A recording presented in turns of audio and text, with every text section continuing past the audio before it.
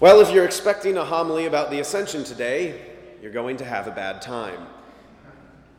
You might remember that a couple of weeks ago I told you that we were going to do a question and answer homily. It's going to be semi-interactive. I hate interactive homilies. Don't worry, you don't have to say anything. But I asked you to email me questions that you wanted to hear about. And I have those questions. So that's what we're going to do today. I'm going to answer the questions that you as a cluster asked. Now, these are questions that maybe you didn't know the answers to, were always too embarrassed to ask a priest, or just quite frankly were like, doggone it, I should know this. I'm old enough, and I don't. So we're going to jump right in. Oh, and let me make one thing very clear to you. This is not my opinion on these questions. I will give you the official teaching of the church. You should not know how I feel personally on any of the issues that we talk about. Second, I'm very intrigued by what you did ask, because what I thought you were going to have me talk about is not really what we're going to talk about. If you had asked me before this and said, Father Dan, what do you think they're going to ask? I'd say this, this, and this. Well, you asked this, this, and this, which was actually kind of rude of you because it made me do work, okay? I knew the answers to these, but I didn't know the answer. Well, I mean, I knew them, but I had to look them up to make sure I knew the answers. So, thanks. First question, what is your opinion about transgender men competing in women's sports? I already told you, my opinion doesn't matter. But it is the teaching of our diocese here in Richmond that biological males should compete against biological males and biological females against biological females. Now, this is one of the arguments, not the only argument, but one of the arguments used by the United States Conference of Catholic Bishops as to why Catholics should oppose the Equality Bill. Next question. What is the Church's position on Catholics who espouse racism and white supremacy? Really? Like you have to have me answer that? Come on. But like I said, the teaching of the Church is this. A Catholic may not be a Catholic in good standing and also be racist or espouse racist ideologies.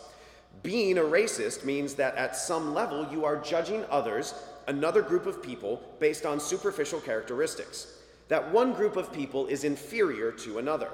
At that point, you are judging God's creation as being deficient in some way. If we are all made in the image and likeness of God, then your judging of another is telling God that what he has made is somehow lacking. Thus, we place ourselves above God. You know who else did that? The devil. Furthermore, in the history of America, one of the largest groups that was attacked both physically and politically by the KKK were Catholics. Next question. Is it all right for a catechist, someone who teaches the faith, a catechist of the church, to be in a marriage that was not witnessed by a priest in a Catholic church?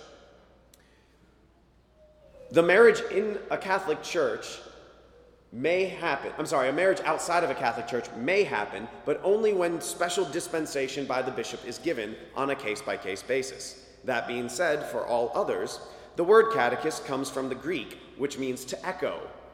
The role of the catechist is as the memory of the church, and they as a person are to echo the faith in both their instruction and language in the modeling of their lifestyle. If one is in an irregular marriage, one that was not sacramentally performed or blessed by the church, they are not modeling what the church asks of its members as it pertains to marriage. Next question. Can a person who is not in a marriage, a person who is not in a marriage blessed by the Catholic Church receive Holy Communion? Is it okay for someone to be divorced and receive Holy Communion? Two different issues. First, divorce. If you are divorced and not remarried, absolutely receive communion.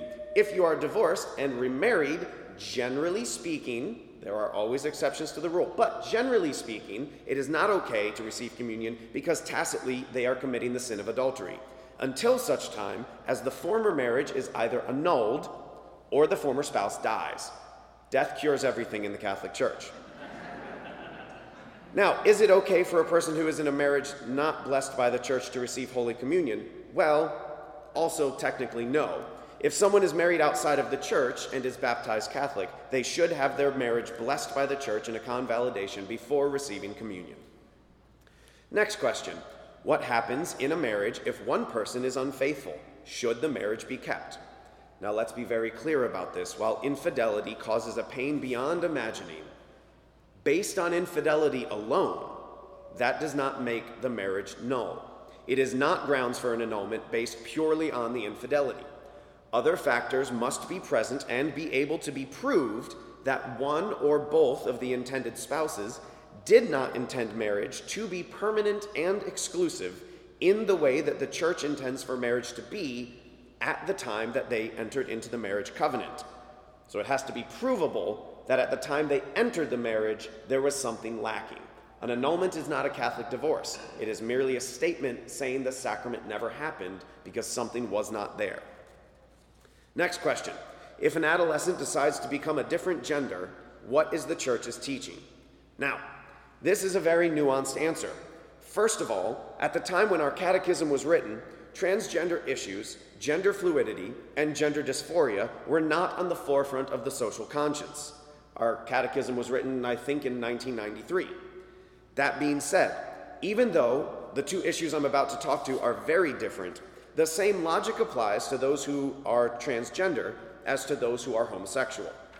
The church says this in the catechism in paragraph 2357.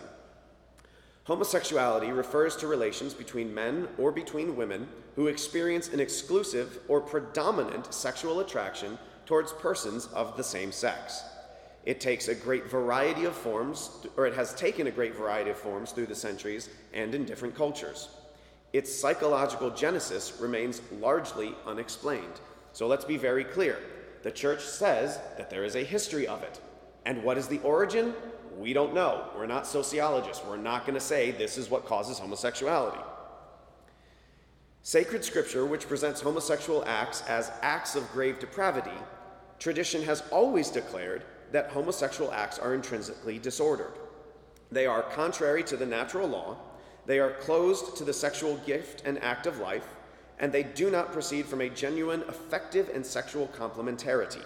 So these are the three reasons that the church is opposed to sexual actions between homosexuals. Under no circumstances can they be approved. Next paragraph, and here's where it gets good. The number of men and women who have deep-seated homosexual tendencies is not negligible. They do not choose their homosexual condition. For most of them, it is a trial. So the church is very clear that the number of people who deal with this is not a small number, and it isn't something that we can just pass off as, oh, well, that's someone else's problem, whatever. Listen very carefully to the next statement. They must be accepted with respect, compassion, and sensitivity. Every sign of unjust discrimination in their regard should be avoided. This is not my opinion. This is the official catechism of the Catholic Church. These persons are called to fulfill God's will in their lives, and if they are Christians, to unite to the sacrifice of the Lord's cross these difficulties that may encounter with their condition. So again, I am in no way saying that homosexuality and those people that deal with gender dysphoria are in any way the same. But I am saying that it is the teaching of the church that all persons, regardless of sexual identity or attraction or any other category that you could put someone in, must be accepted with respect, compassion, and sensitivity. Every sign of unjust discrimination in their regard should be avoided. But let me also be very clear. That does not mean that I accept the actions that people may choose to participate in if they be sinful actions. It doesn't matter, married, single, homosexual, straight, trans, or anything else. If someone is participating in sinful behavior, we should tell them of our desire for them to stop, pray for them, and love them as a person who is made in the image and likeness of God, regardless of if they listen to us and stop the behavior. Next question. What is the church's stance on people living together before marriage? Don't do it. Father Dan, can you please address factions in the U.S. Catholic Church? No. I don't know what that question's asking, honestly, without any further context. But I can say this. The church provides a wide array of expressions of worship for her children. Just because you like things one way and someone else likes them another, as long as they are both within what the church allows, neither option is wrong. The next one isn't really a direct question, so to speak, only because I received multiple submissions revolving around the same question. Worded differently, some people took up support for and some people took up support against. But the majority of the questions that I received over the last couple of weeks had to do with Joe Biden and the reception of Holy Communion. Now, as Catholics, we fully participate in the celebration of the Eucharist when we receive Holy Communion. We are encouraged to receive communion devoutly and frequently. In order to be properly disposed to receive communion, participants should not be conscious of grave sin and normally should have fasted for 1 hour. A person who is conscious of grave sin is not to receive the body and blood of our Lord without prior sacramental confession, except for a grave reason where there is no opportunity for confession. In this case, the person is to be mindful of the obligation to make an act of perfect contrition, including the intention of confessing as soon as possible. That is canon number 916 from Canon Law. A frequent reception of the sacrament of penance is also encouraged for all. Now, the issue becomes different when it's a public figure who claims the Catholic faith, but stands in opposition to what the Church teaches. The Church has often stated that to avoid public scandal, people who are known to be in opposition to the Church, living in mortal sin, or place themselves in some way at odds with the Church, should not present themselves for the reception of communion. That being said, as it pertains to public figures, it is also supposed to be up to the individual's bishop whether or not they should present themselves for communion, as the bishop may be privy to circumstances and details of the person's life that the public is not aware of. In that case, pastoral judgment should be applied. The issue of elected officials who support abortion and also claim to be Catholic starts at the voting booth. People only become in positions of power if we vote them in. So the issue then becomes, how should a Catholic vote? The Conference of Bishops in the United States makes it very clear. Not all social issues are the same. Some are so important that we call them preeminent, putting them above all others. These issues deserve the most consideration when we evaluate which candidates to vote for. Catholics must discern elected officials' views on abortion and hold them accountable for them, which the United States Conference of Catholic Bishops calls our preeminent priority. Catholic politicians who vote for laws or fund bills that promote abortion should not present themselves for Holy Communion because they have committed the grave sin of formally cooperating with a grave evil. This is a quote from Cardinal Ratzinger in 2004. He would become Pope Benedict a few months later. Regarding the grave sin of abortion or euthanasia, when a person's formal cooperation becomes manifest, understood in the case of a Catholic politician, as his consistently campaigning and voting for permissive abortion and euthanasia laws, his pastor should meet with him, instruct him about the Church's teaching, informing him that he is not to present himself for Holy Communion until he brings to an end the objective situation of sin, and warning him that he will otherwise be denied the Eucharist. This is also a quote from Cardinal Ratzinger. In another venue, he answered this question saying, "Not all moral issues have the same moral weight. If a Catholic were to be at odds with the Holy Father on the application of capital punishment or on the decision to wage war, he would not for that reason be considered unworthy to present himself for Holy Communion. There may be a legitimate diversity of opinion even among Catholics about waging war or applying the death penalty, but not, however, with regard to abortion and euthanasia. An intrinsically evil act is something that is always wrong no matter the circumstances. No policy goal, no public good, no sweet-sounding campaign promise can ever justify it. This is why the USCCB says that all moral issues do not carry the same moral weight, and that the moral obligation to oppose policies promoting intrinsically evil acts has a special claim on our consciences and our actions. The USCCB also added that other intrinsically evil acts besides abortion include euthanasia, assisted suicide, cloning, redefining marriage, genocide, torture, targeting civilians in war, and subjecting workers to inhumane conditions. A Catholic can never vote for a candidate because the Catholic supports an intrinsic evil. We can also never vote for a candidate who endorses an intrinsic evil just because we agree with that candidate on issues, however important. So back to the issue at hand on whether or not Catholic politicians who support abortion should be denied communion. According to Trent Horn, Catholic apologist and national evangelist, withholding the Eucharist from someone is an act of mercy towards them, because as 1 Corinthians chapter 11 says, when you receive the Eucharist, if we receive it in an unworthy state, we eat and drink judgment upon ourselves. That's why it's a mortal sin to receive the Eucharist in the state of mortal sin.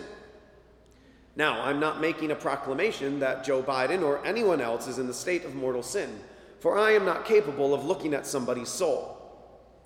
But other people argue that since we can't see someone's soul, how should we withhold the Eucharist from them? We can't see someone's soul, that's true, but we can absolutely see their actions.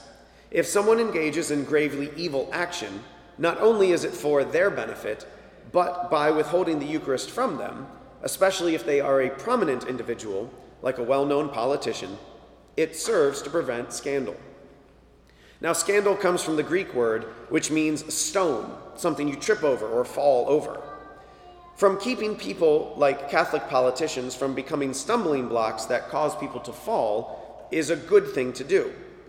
If we look at Catholic politicians and think, oh, well, here's Biden, he receives the Eucharist, he goes to Mass, he's in good standing with the Church, and he's pro-choice, then people would logically make the argument, why can't I also be pro-choice?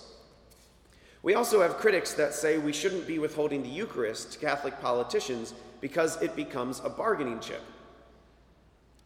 But when should the Church withhold the Eucharist from a Catholic politician? When should it withhold it? What issues are that big? Now, if we aren't to withhold the Eucharist because of someone's odious political positions, then when should we? If it's okay to give a politician the Eucharist because they vote for and actively support the legality of dismembering children, what's off the table? Literally nothing.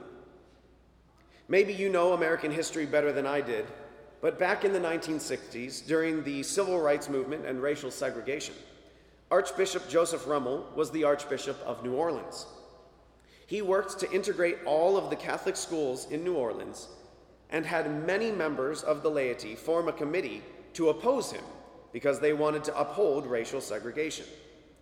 Archbishop Rummel told them very directly that racial segregation is an evil. It is a sin. And if you oppose racial integration at Catholic schools in New Orleans, then you are excommunicated. Now, I already told you earlier that racism is an evil and that it's a sin.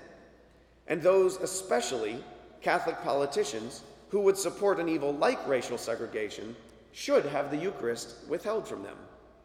So what about those who support abortion? Now, everybody is a sinner, that's true. But not everybody has the power to cast their vote as an elected official, votes that uphold or expand the dismembering of small humans. Now, am I being graphic when I describe it this way? You bet your butt I am, because I'm trying to get across to you the gravity of the situation that we're talking about, and that not all moral issues have the same moral weight.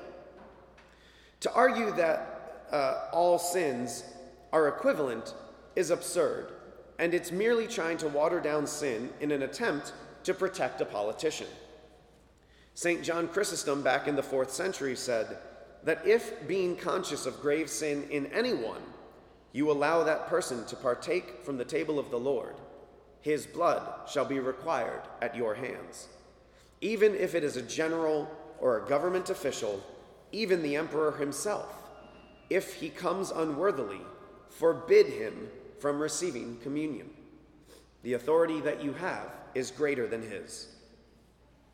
Now, some people will ask, if Biden is pro-choice, doesn't that mean that he is automatically excommunicated? Well, frankly, no, because the Code of Canon Law says that excommunication is incurred by someone who procures an abortion. And nearly every canon lawyer will tell you that the way the code is written, that to procure an abortion means you physically have to be the woman who submits to the abortion, a man who pays for the abortion, or the doctor who directly performs the abortion, or directly involved in the act itself somehow, not just a politician who upholds it. You might say, well, but the politician upholds it. They allow for many abortions to take place. That's gravely evil. And you're right, it absolutely is. But not every gravely evil act leads to automatic excommunication. Murder, rape, these are both grave evils, but they are not excommunicable offenses. Many politicians like to argue and say that while they are personally opposed to abortion, they cannot affect someone else's right to choose. This line is the line going all the way back to President Kennedy. Let's apply that same logic to something else and see if it holds water. Now, I'm personally not opposed to lynching, but I really can't take away the choice of the mob to do what they want to do. Anyone want to try and uphold that? Now, ultimately, Biden, Pelosi, or any other politician is just one person, and we should worry less about the state of someone else's soul and worry more about our own. We have no bearing on what happens when anyone goes before the particular judgment after they die. The only person that we can affect is ourselves. So when Joe Biden, Nancy Pelosi, and every other politician that has ever lived and will ever live goes before the Lord, they, and they alone, will have to answer for all of the actions of their lives, just like every single one of us will have to answer for our lives. Now, whether Joe Biden receives communion or not, we should be worried about how we come in the state of our souls when we come forward to receive the body, blood, soul, and divinity of Jesus, and less worried about anyone else and their worthiness. We can only affect our soul by prayer, fasting, and almsgiving. Praying for the souls in purgatory, penance, and personal mortification also help. The scriptures make it very clear, though, that if someone receives the Eucharist in the state of mortal sin, they heap sins upon themselves. I will not worry about the state of Joe Biden's soul. I will worry about my own. If the President of the United States ever comes to Mass here, at that time, we will address whether or not he receives communion.